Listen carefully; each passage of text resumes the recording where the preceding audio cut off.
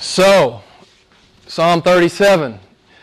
Karen can't believe it. I'm going to cover 35 verses tonight. We've covered 4 in the last 2 sermons. So, I just wanted to let you know that so you won't get tense and worry that we're going to be here for 5 hours. Because the first 75% of the sermon, I'm still going to be in the first 8 or 9 verses. But the last part of the psalm, it's really just supports what's being said and continues to echo the same theme over and over again. So as I thought about Psalm 37, 2 guys immediately came to my mind, and I thought, no, I can't fit those guys into this sermon. They don't fit in this sermon. And I kept dismissing them, but they kept coming back into my mind as I meditated deeply about the psalm and as I prepared to get ready to write the sermon. And we'll come back to those 2 guys in a few minutes. Psalm 37 is about a lot of things, but preeminently it's about one thing. Do you and I want God or not?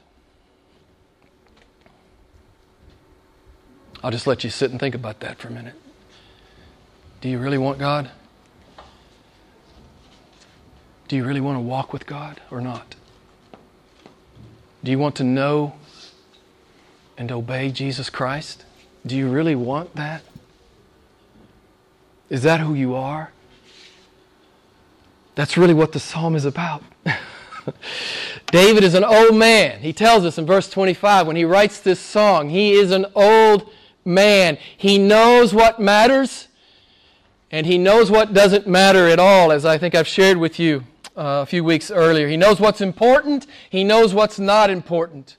He knows that ultimately there are 2 kinds of people in the world.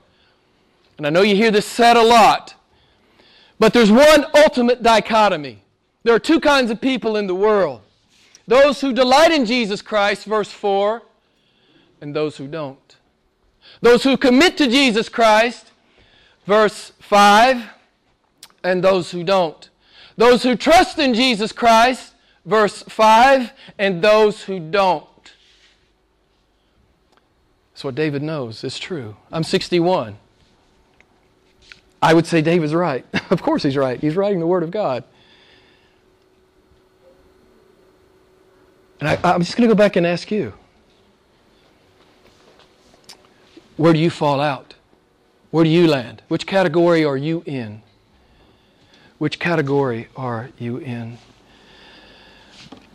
There's this man-made myth that humanity loves to embrace and propagate and disseminate. And you guys know it if you've been around. I talk about this off and on.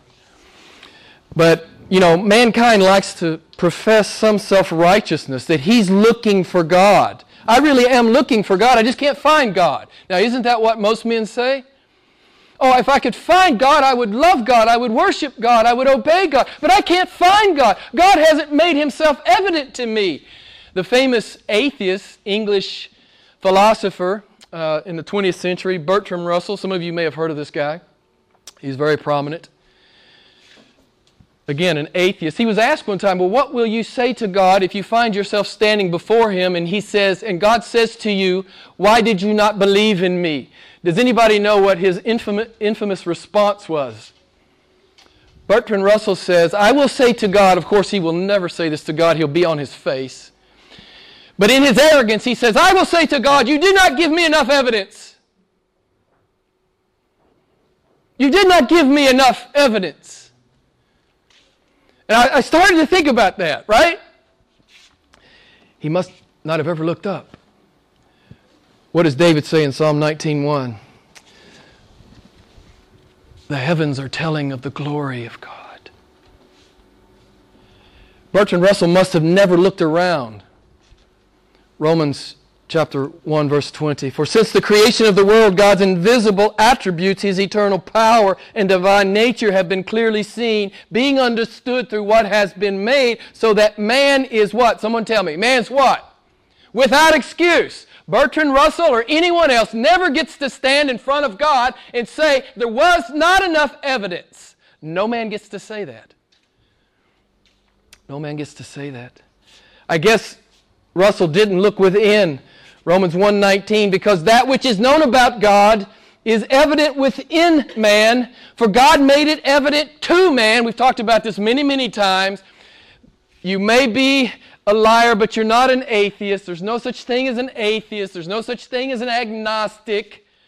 According to Romans chapter 1, God has put the knowledge of Himself in the soul of every man.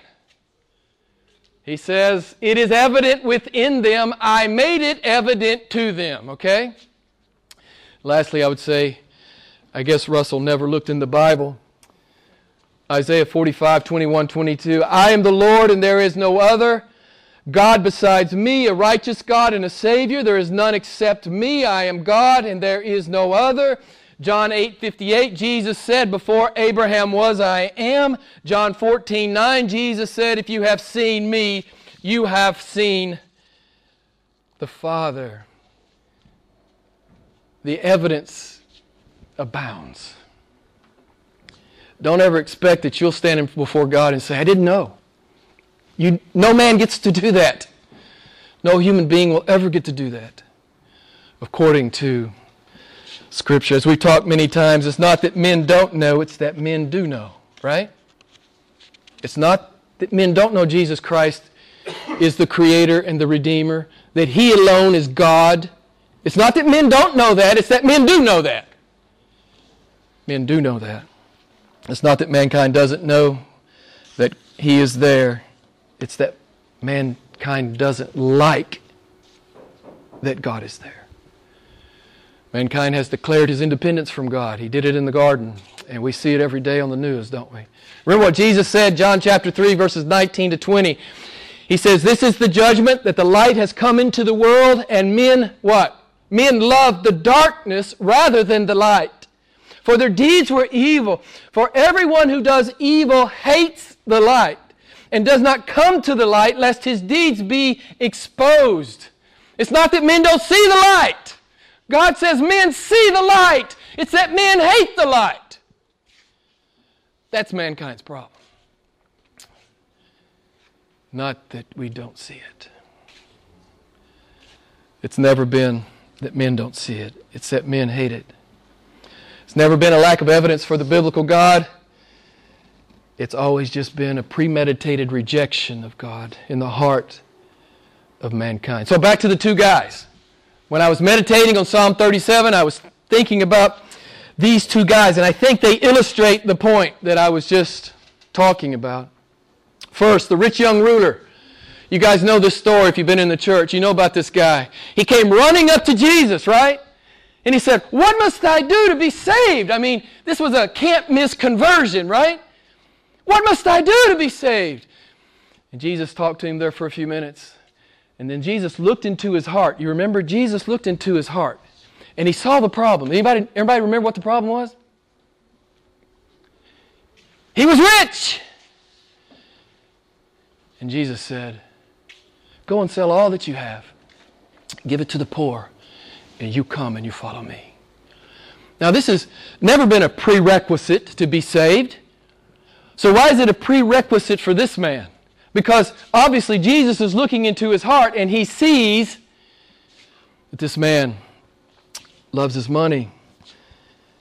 It's the Psalm 37, 4 and 5 problem. This man could not delight in God.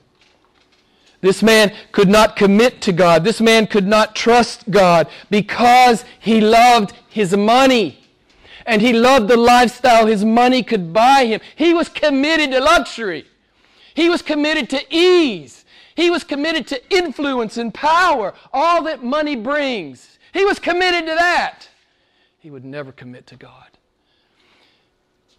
He trusted in his money. You know, this is what happens with a lot of people who are prosperous. They start to trust in their money, right? They don't need to trust in God. They trust in their money. They trust in their pile of money. And that's what was happening to this young man.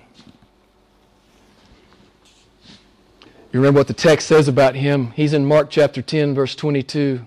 The text says, but at these words that Jesus spoke to him, his face fell, and he went away grieved, for he was one who owned much property. he could not delight in God. He had an idol. So I'm going to ask you tonight, are you free to delight in God? Are you free to commit to God? Are you free to trust in God? It's what David is saying to us, verses 4 and 5. It's true conversion. Are you free or do you have an idol? Are you free to go with God? Are you free to be intimate with God? Or do you love something in this world more? Listen, beloved, God is calling each one of us to Him. He's calling us to a deeper place. We're all in different places with the Lord. We're all in different places in our maturation and sanctification, but God is calling us to a deeper place. You know, it's what I always tell you. God says, you can have all of me that you want. It's what God says in the Bible, right? Come! But the vast majority of mankind says, I'm not interested. I have this pile of money, or I have this career, or I have this dream, or I have this marriage, or I have these kids. You know, legitimate things can become illegitimate, right? When we put them before God. So, he delighted in his money. You know, this guy could easily have been a church member, right? You don't have to really love God to be a church member. You know, you just join the church, right? You don't have to really love God to do that. You can be a nominal religious kind of person and not really delight in the Lord and not commit to the Lord and not trust in the Lord. So the second guy I thought of as I meditated on Psalm 37, it was Matthew, or Levi as he's called in this text. Let me read it to you. Be familiar to most of you. Luke 5, 27, 28. And Jesus noticed a tax collector named Levi sitting in the tax office. And he said to him, follow me. And Levi left everything behind. And he rose and he began to follow Jesus. Now, Matthew was a tax collector, so he would have been a rich man. But do you notice the radically different response than the rich young ruler? Matthew immediately recognized that Jesus Christ would be the ultimate delight of his soul. He doesn't hesitate to commit. He just gets up. I've always loved this story. He gets up and he leaves his counting table. He just leaves. He catches a true glimpse of Jesus Christ, which every true believer has. He caught a true glimpse of Jesus Christ and everything changed, right? I love this story about him. He trusted Jesus for all that he would need in this life and in the next life. He delighted, he committed, and he trusted. Psalm 37,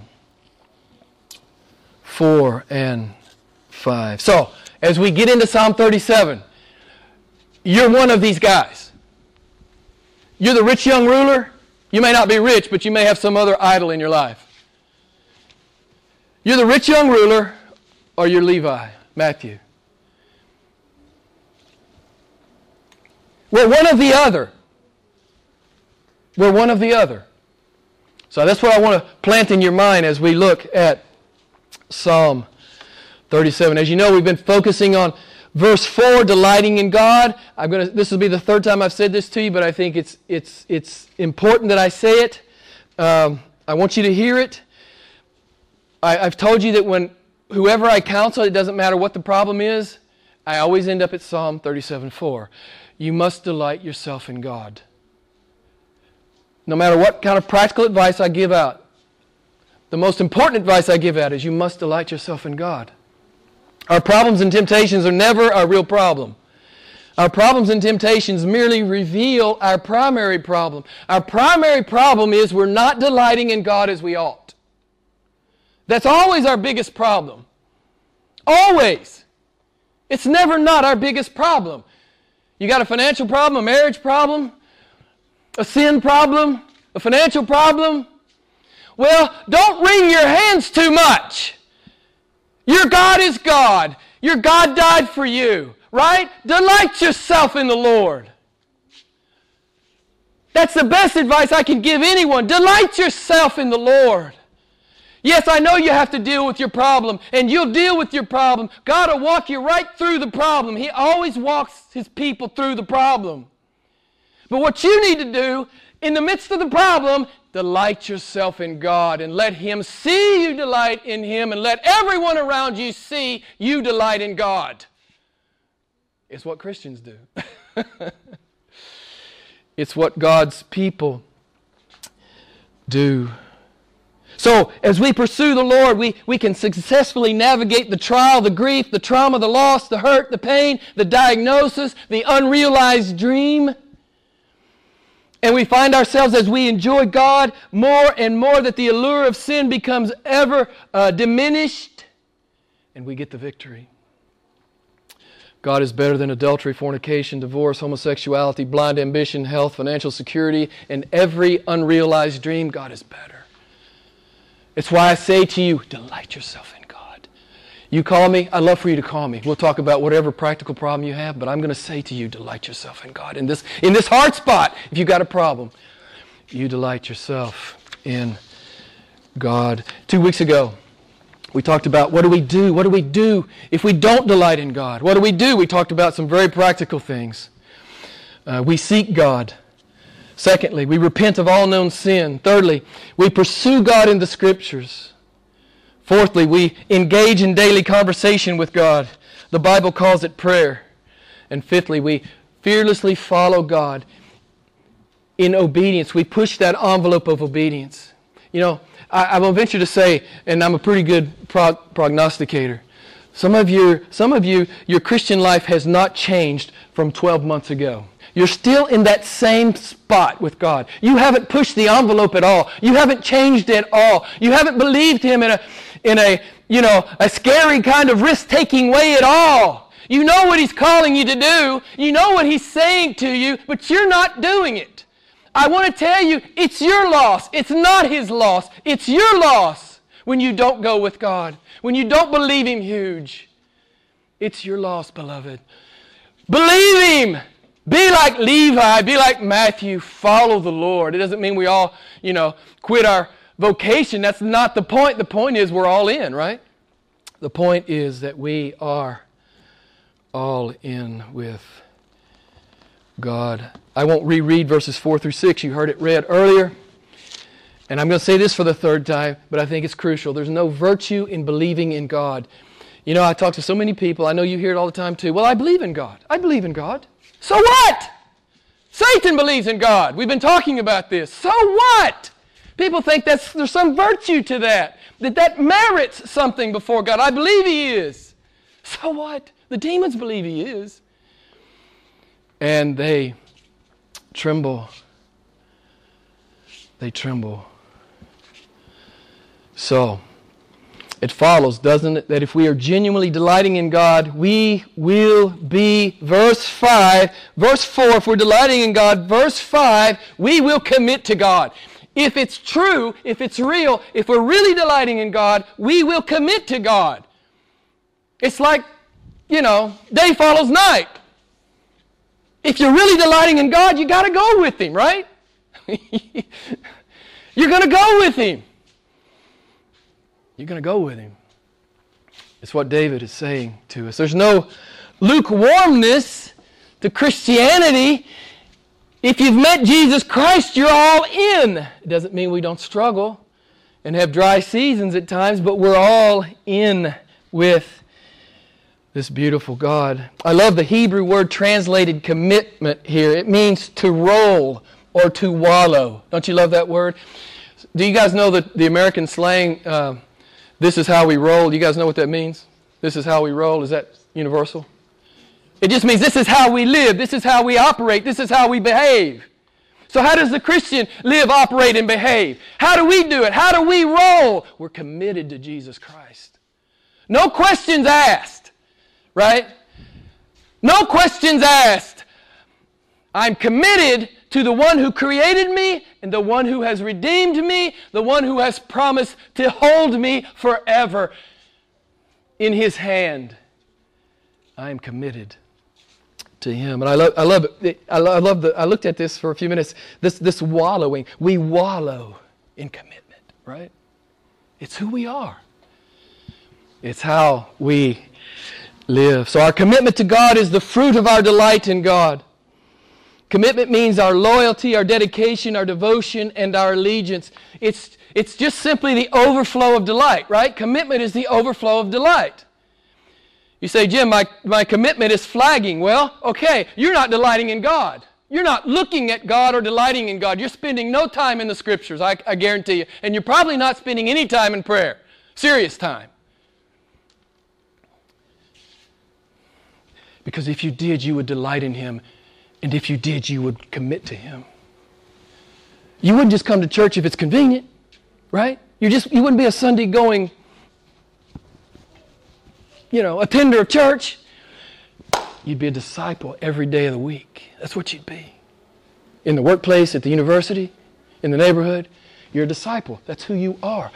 No, Jim, I'm a teacher. No, you're a disciple first. No, Jim, I'm a mother. No, you're a disciple first. No, Jim, I'm an accountant. No! You're a disciple first. If you have met Jesus Christ. So, it's why the rich young ruler couldn't sell all that he had and follow Jesus. He loved his money. He loved his money. He delighted in his money. David is an old man when he writes this. He says, I've seen it all. And this is how life is meant to be lived. God's people are meant to delight in Him, commit to Him. And look what he says in verse 5. Another thing he says, trust Him. Trust Him.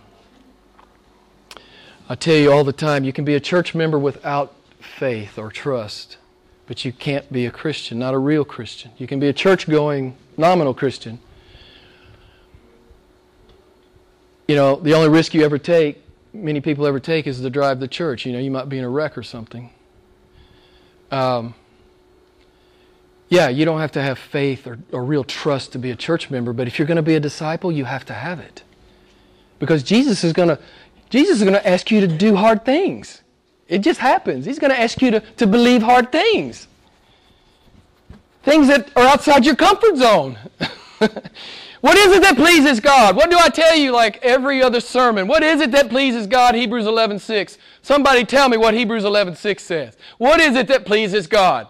Faith. So He's always going to push you into it. He's always going to push you into faith. He's always, ultimately going to be outside your comfort zone. He delights in commitment. He delights in trust. The Hebrew literally is trust upon Him and He works. Don't you love that? Trust upon God and God will work. The 23rd Psalm kicks in. The Lord is my shepherd, I shall not lack.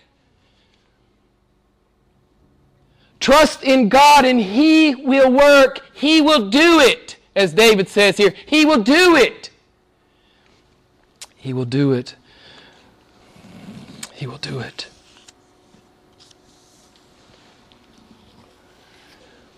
He gives us the desires of our heart. And what is that? We've talked about that briefly. What is the desire of the born-again heart? Someone tell me. What is the desire of the born-again heart? Oh, health, wealth, and prosperity. That's what I want more than anything else. I want health, wealth, and prosperity. And some preacher said, if I'll send him $100, I'll get health, wealth, and prosperity. I'll get 100-fold return. That's what I want more than anything. Isn't that what the Christian wants? No! We could care less about health, wealth, and prosperity. We may get it because God is a good God. And I hate to say we could care less about it. It's important. I'm not demeaning it. That it's important to have health and to have means. I'm not demeaning it. But it can't be before Christ. It can't be our God. It can't be our idol, right? We can't be like the rich young ruler. The desire of the born-again heart is God. And it's what God is saying in Romans 8:28. It's what Romans 8:28 is pointing to. Let me read it to you. God causes all things to work together for good to those who love God, those called according to His purpose, for whom He foreknew, He also predestined to become conformed to the image of His Son. Trust God for everything in this life and in the next. It's what David's talking about. It's what David is talking about. He will bring you to Himself, and He will give Himself to you. It's one of the things I say most in this pulpit. He will be your reward. You will be a co-heir of the Son. It cannot not happen. Who can turn back the outstretched arms of God, of Jehovah? Who can? Who can do it? As Jeremiah and Ezekiel ask, nobody. David says, trust in Him and He will do it. Every good thing. You say, well, Jim, I hadn't got that job yet. Well, listen. God's going to walk you through this process of getting that job. And you've got to learn to love Him and trust Him and worship Him and magnify Him in the process of getting that new job. Right? Or whatever the situation is for you. God expects you to delight in Him even though the prayer hasn't been answered yet.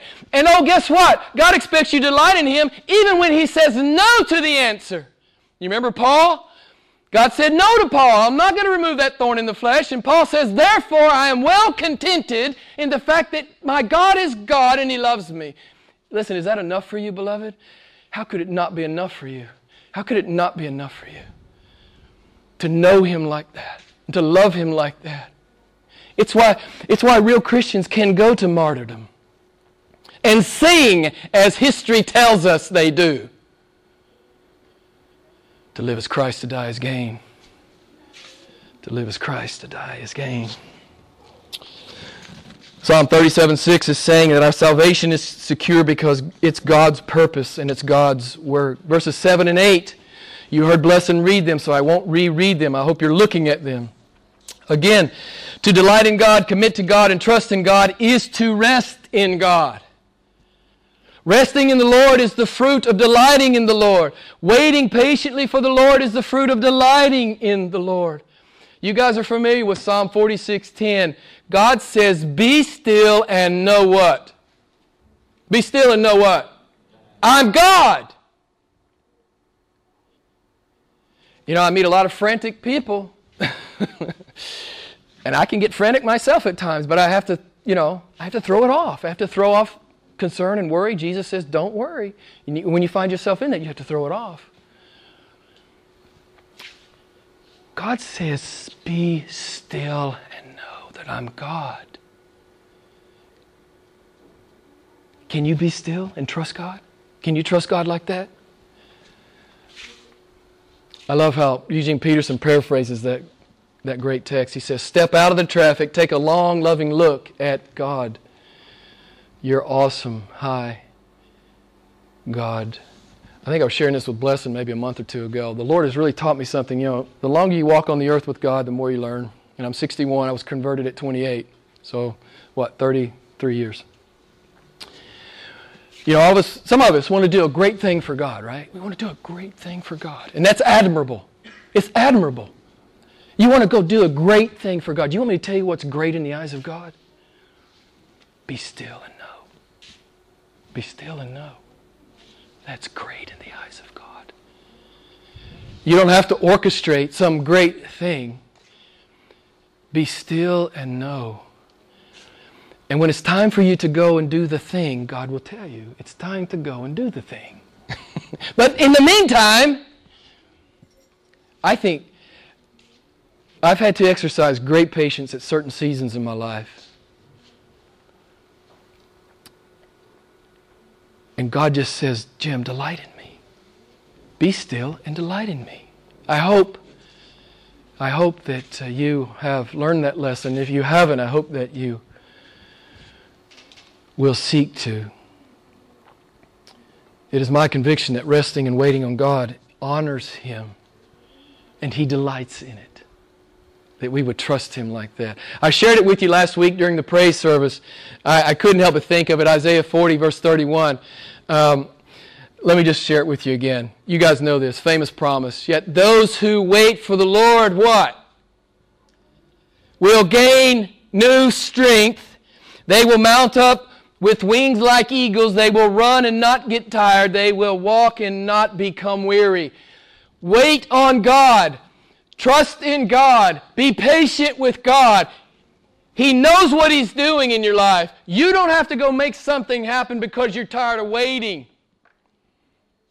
Wait patiently upon the Lord. The second thought here in verse 7 is the context of the whole psalm. Do not fret or worry because of evildoers, wrongdoers who seek to prosper. We talked about this a 3 weeks ago. Why would the believer ever envy the unbeliever's prosperity? Why would a believer ever do that? It's what the text is saying. Why would you envy the wicked man who has prospered? Why would you even care about that? Why is that even on your radar screen? Why do you even think about that? Your inheritance is everything, right? Your inheritance is everything. For it pleases God to give you the kingdom, Luke chapter 12. The only reason any believer would be envious of what the unbeliever has is because you apparently love money as much as they do, or whatever it is. Their career or their fame or their whatever. Their notoriety. No right-thinking believer would ever envy such a person or a circumstance. Listen, the unbeliever, the prosperous unbeliever, he's under judgment, right? He's been a poor steward of all that God has given him. He's under judgment. And God has promised you every good thing. Listen, beloved, we should never be envious. And we shouldn't worry about the prosperity of the wicked. Again, what is that to us? That's God's business. God will judge the wicked. We don't worry about that. We don't worry about that. David says, don't worry. He says, cease from anger and wrath. God will judge all things righteously. So, verses 9 through 11, let me read them for you. For evildoers will be cut off, but those who wait for the Lord, they will inherit the land. Yet a little while, and the wicked man will be no more. I hope you're following me. Psalm 39, verses 9 and 10. And you will look carefully for his place, and he will not be there. But the humble will inherit the land and will delight themselves in abundant prosperity. This is where he's going to take us for the rest of the psalm. The wicked and all he has is passing away. He will be cut off 5 times in this psalm. He says the wicked man will be cut off. It literally means to perish or be destroyed. It is a clear reference to eternal damnation. But the godly man will inherit an abundant prosperity. It's a clear reference to heaven. This inheritance is mentioned 6 times in the Psalms, verse 12 through 15. Let me read it. The wicked plots against the righteous and gnashes at him with his teeth. The Lord laughs at him, and he sees his day is coming. The wicked have drawn the sword and bent their bow to cast down the afflicted and the needy, to slay those who are upright in conduct. Their sword will enter their own heart, and their bows will be broken. When I read that, I couldn't help but think of Galatians 6, verse 7. You guys know this famous verse. Do not be deceived. God is not mocked. For whatever you sow, that is what you reap. And God keeps perfect records. Whatever you sow in this life, you will reap. You will reap. So the God of Psalm 99, the God of Psalm 145, the God of 97 we talked about a couple of weeks ago, this God is our protection, right? Is our protection against the wicked. Verse 16, this is really the context too of the whole psalm. Better is the little of the righteous than the abundance of many wicked. You know this, I hope. God is better than a bunch of stuff. I'm not going to ask you to raise your hand, but you know God is better than a bunch of stuff, right? You know God is better than success. You know God is better than wealth. God is better than the perfect family. God is better. You're supposed to know God is better. The wicked will lose everything. The righteous man will inherit every good thing. Do the math. Do you have to do the math? Everything? Nothing? Do the math. Why would you envy an unbeliever? Ever. Of course, we know envy is a sin anyway. We should not be engaging in it, period. So, verse 17 to 22. Follow along with me, I hope you will. For the arms of the wicked will be broken, but the Lord sustains the righteous. The Lord knows the days of the blameless, and their inheritance will be forever. When you see that word inheritance, it's a clear reference to heaven. They will not be ashamed in the time of evil, and in the days of famine they will have abundance. But the wicked will perish. The enemies of the Lord will be like the glory of the pastures. They vanish like smoke. They vanish away. Verse 21, the wicked borrows and does not pay back, but the righteous is gracious and gives. Verse 22, for those blessed by him will inherit, again a reference to heaven, will inherit the land, but those cursed by him will be cut off. The blessed of God will inherit God and his blessing, and the cursed will be cut off. Verses 23 and 24. The steps of a man are established by the Lord, and he delights in his way. When he falls, he shall not be hurled headlong, because the Lord is the one who holds his hand. David rejoiced in God's high sovereignty in the lives of his people. God establishes your steps, beloved. I love what Jesus said to his disciples in John 11. He says, walk while you have the light. Walk. Be fearless. You're a child of the King. Be fearless. God is your protection. God is your protection. God holds us. You can really be a disciple because God is holding you. Listen, if you're afraid to be a real Christian in the world, that's on you. God's given you everything you need and more. If you call yourself a Christian but you can't live it outside that door, that's on you. That's on you. God has given you all that you need. And look what it says here. Verse 23, and he, that's God, capital H, he delights in his way. This whole delight thing, it's a mutual thing. We delight in God, and God delights in us. It's a beautiful, beautiful thing. Verses 25 to 29. David says, I've been young and now I'm old, yet I have not seen the righteous forsaken or his descendants begging bread. All day long he is gracious and lends, and his descendants are a blessing. Depart from evil and do good, so you will abide forever. For the Lord loves justice and does not forsake his godly ones. They are preserved forever. There's two references to heaven again. But the descendants of the wicked will be cut off, and the righteous will inherit. There's heaven again, the land. Beloved, I know we have hard days. Don't misunderstand. I know we struggle. I know we weep. I know we cry. I know we mourn. I know we hurt. I'm 61. I've done it all.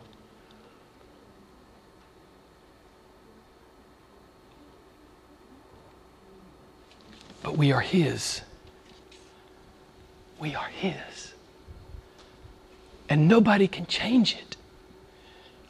Nobody can separate us from the love of God. I know sometimes it's hard, but rejoice and give thanks in that. Right? Rejoice and give thanks in that. God's people will abide forever. We will persevere forever. We inherit the land. We will dwell in it forever. Verses 30 to 34. The mouth of the righteous utters wisdom, and his tongue speaks justice. The law of his God is in his heart, and his steps do not slip. The wicked spies upon the righteous and seeks to kill him. The Lord will not leave him in his hand, or let him be condemned when he is judged. Wait for the Lord and keep his way, and he will exalt you. He will exalt you to inherit the land when the wicked are cut off. You will see it. You will see it. Verse 31, a picture of the born-again heart. Verse 33, a picture of God's protection. Verse 34, David says, wait. and keep His way. What does it mean to keep God's way? What does it mean? Just do what He says. Delight in God. Commune with God. Obey God. It's what true believers do. We always end up, don't we, back at John 14:15. Jesus says, if you love me, you'll keep my commandments. If you love me, you'll do it. We're not dutiful Christians. The true Christian is not a dutiful man or woman. The true Christian is in love. That's the bottom line. The true Christian is in love. So, verses 35 to 38. I have seen a violent wicked man, spreading himself like a luxuriant tree in the native soil. Then he passed away, and lo, he was no more. I sought for him, but he could not be found. Mark the blameless man, and behold the upright. For the man of peace will have a posterity, but transgressors will be altogether destroyed. The posterity of the wicked will be cut off. The wicked man may prosper for a brief time, but he will be cut off. The upright man will have a posterity. The wicked will not. The transgressor will be destroyed. And that's the title of my sermon. This is the choice God puts in front of mankind. God says, you can delight in me now and forevermore, or you can face destruction. Do you see how insane sin is? As many theologians have commented, sin is insanity. It is insanity. God says, you can delight in me or choose destruction. Those are the two choices that we have. We can be like the rich young ruler, or we can be like Matthew. But there's no place in the middle. I want you to understand, there's no middle religious place to be. We are either delighting in God and committed to God and trusting in God, or we will be cut off. That's what the text is saying, beloved. It's what the text is saying. Delight or destruction. There's no place in the middle. I know that much of the rest of the world wants to postulate that there must be some middle ground here. There's no middle ground. You find middle ground in the Bible and you come tell me. You find middle ground in the Bible. You come find it and you come tell me. I haven't been able to find it in 33 years. This is the choice that God has put before mankind. I'm going to share this with you one more time. I shared it with you 3 weeks ago. God has threatened terrible things if we will not delight in Him, which means simply, if we will not delight in Him, it means we have rejected Him. Deuteronomy 28, 47 and 48, because you did not serve the Lord your God with joy and gladness, therefore you will be destroyed. There's no middle ground. You delight and commit and trust to Christ, or you will be cut off. That's it. That's it. Listen, I've done this for a long time. I've met so many people who are just kind of playing church, They just kind of play church. I want to keep up the charade. I want to check the box. Just so I can keep God working for me, right? Listen, don't insult God like that. Don't insult God like that. God knows your heart, beloved. He knows your heart. He knows if you're delighting in Him or not. He knows it. So don't play some silly game with Him. He knows it. And here's the deal. You know it too. You know it too. So, my challenge is, the rich young ruler, he would not delight in God. He would have been happy to do some religious stuff and attend church when it wasn't too inconvenient, but he would not delight in Jesus Christ. He loved his money too much. He will suffer eternal destruction. Matthew, the rich tax collector, decided to find his delight in Jesus. He could not be satisfied with simply doing some religious stuff and attending church when it wasn't too inconvenient. He had to know this awesome God. He had to walk with Him and worship Him and obey Him and delight in Him. There are two kinds of people in the world, beloved. Those who delight in Jesus Christ and those who don't. Those who commit to Jesus Christ and those who don't. Those who trust in Jesus Christ and those who don't. the rich young ruler, and all like him who refuse to come to Christ, who refuse to delight in God, they will wither, they will fade, they will be no more, they will be broken, they will perish, they will vanish, they will pass away, they will be cut off, and they will be destroyed. This is Psalm 37. But Matthew and all like him who delight in Jesus, they are described in verses 39 and 40, and I'm done. But the salvation of the righteous is from the Lord. He is their strength in the time of trouble, and the Lord helps them and delivers them. He delivers them from the wicked and saves them because they take refuge in Him. Beloved, I exhort you tonight. I want you to decide, and God willing, most of you in here already know, I want you to decide which person you are. Are you the rich young ruler, or are you Matthew? That's the question I want to leave you tonight. In love, I want you to know, beyond any shadow of a doubt, you go home and do business with God if you have to, but I want you to know, are you the rich young ruler who's willing to do a little religion, but that's as far as he'll go?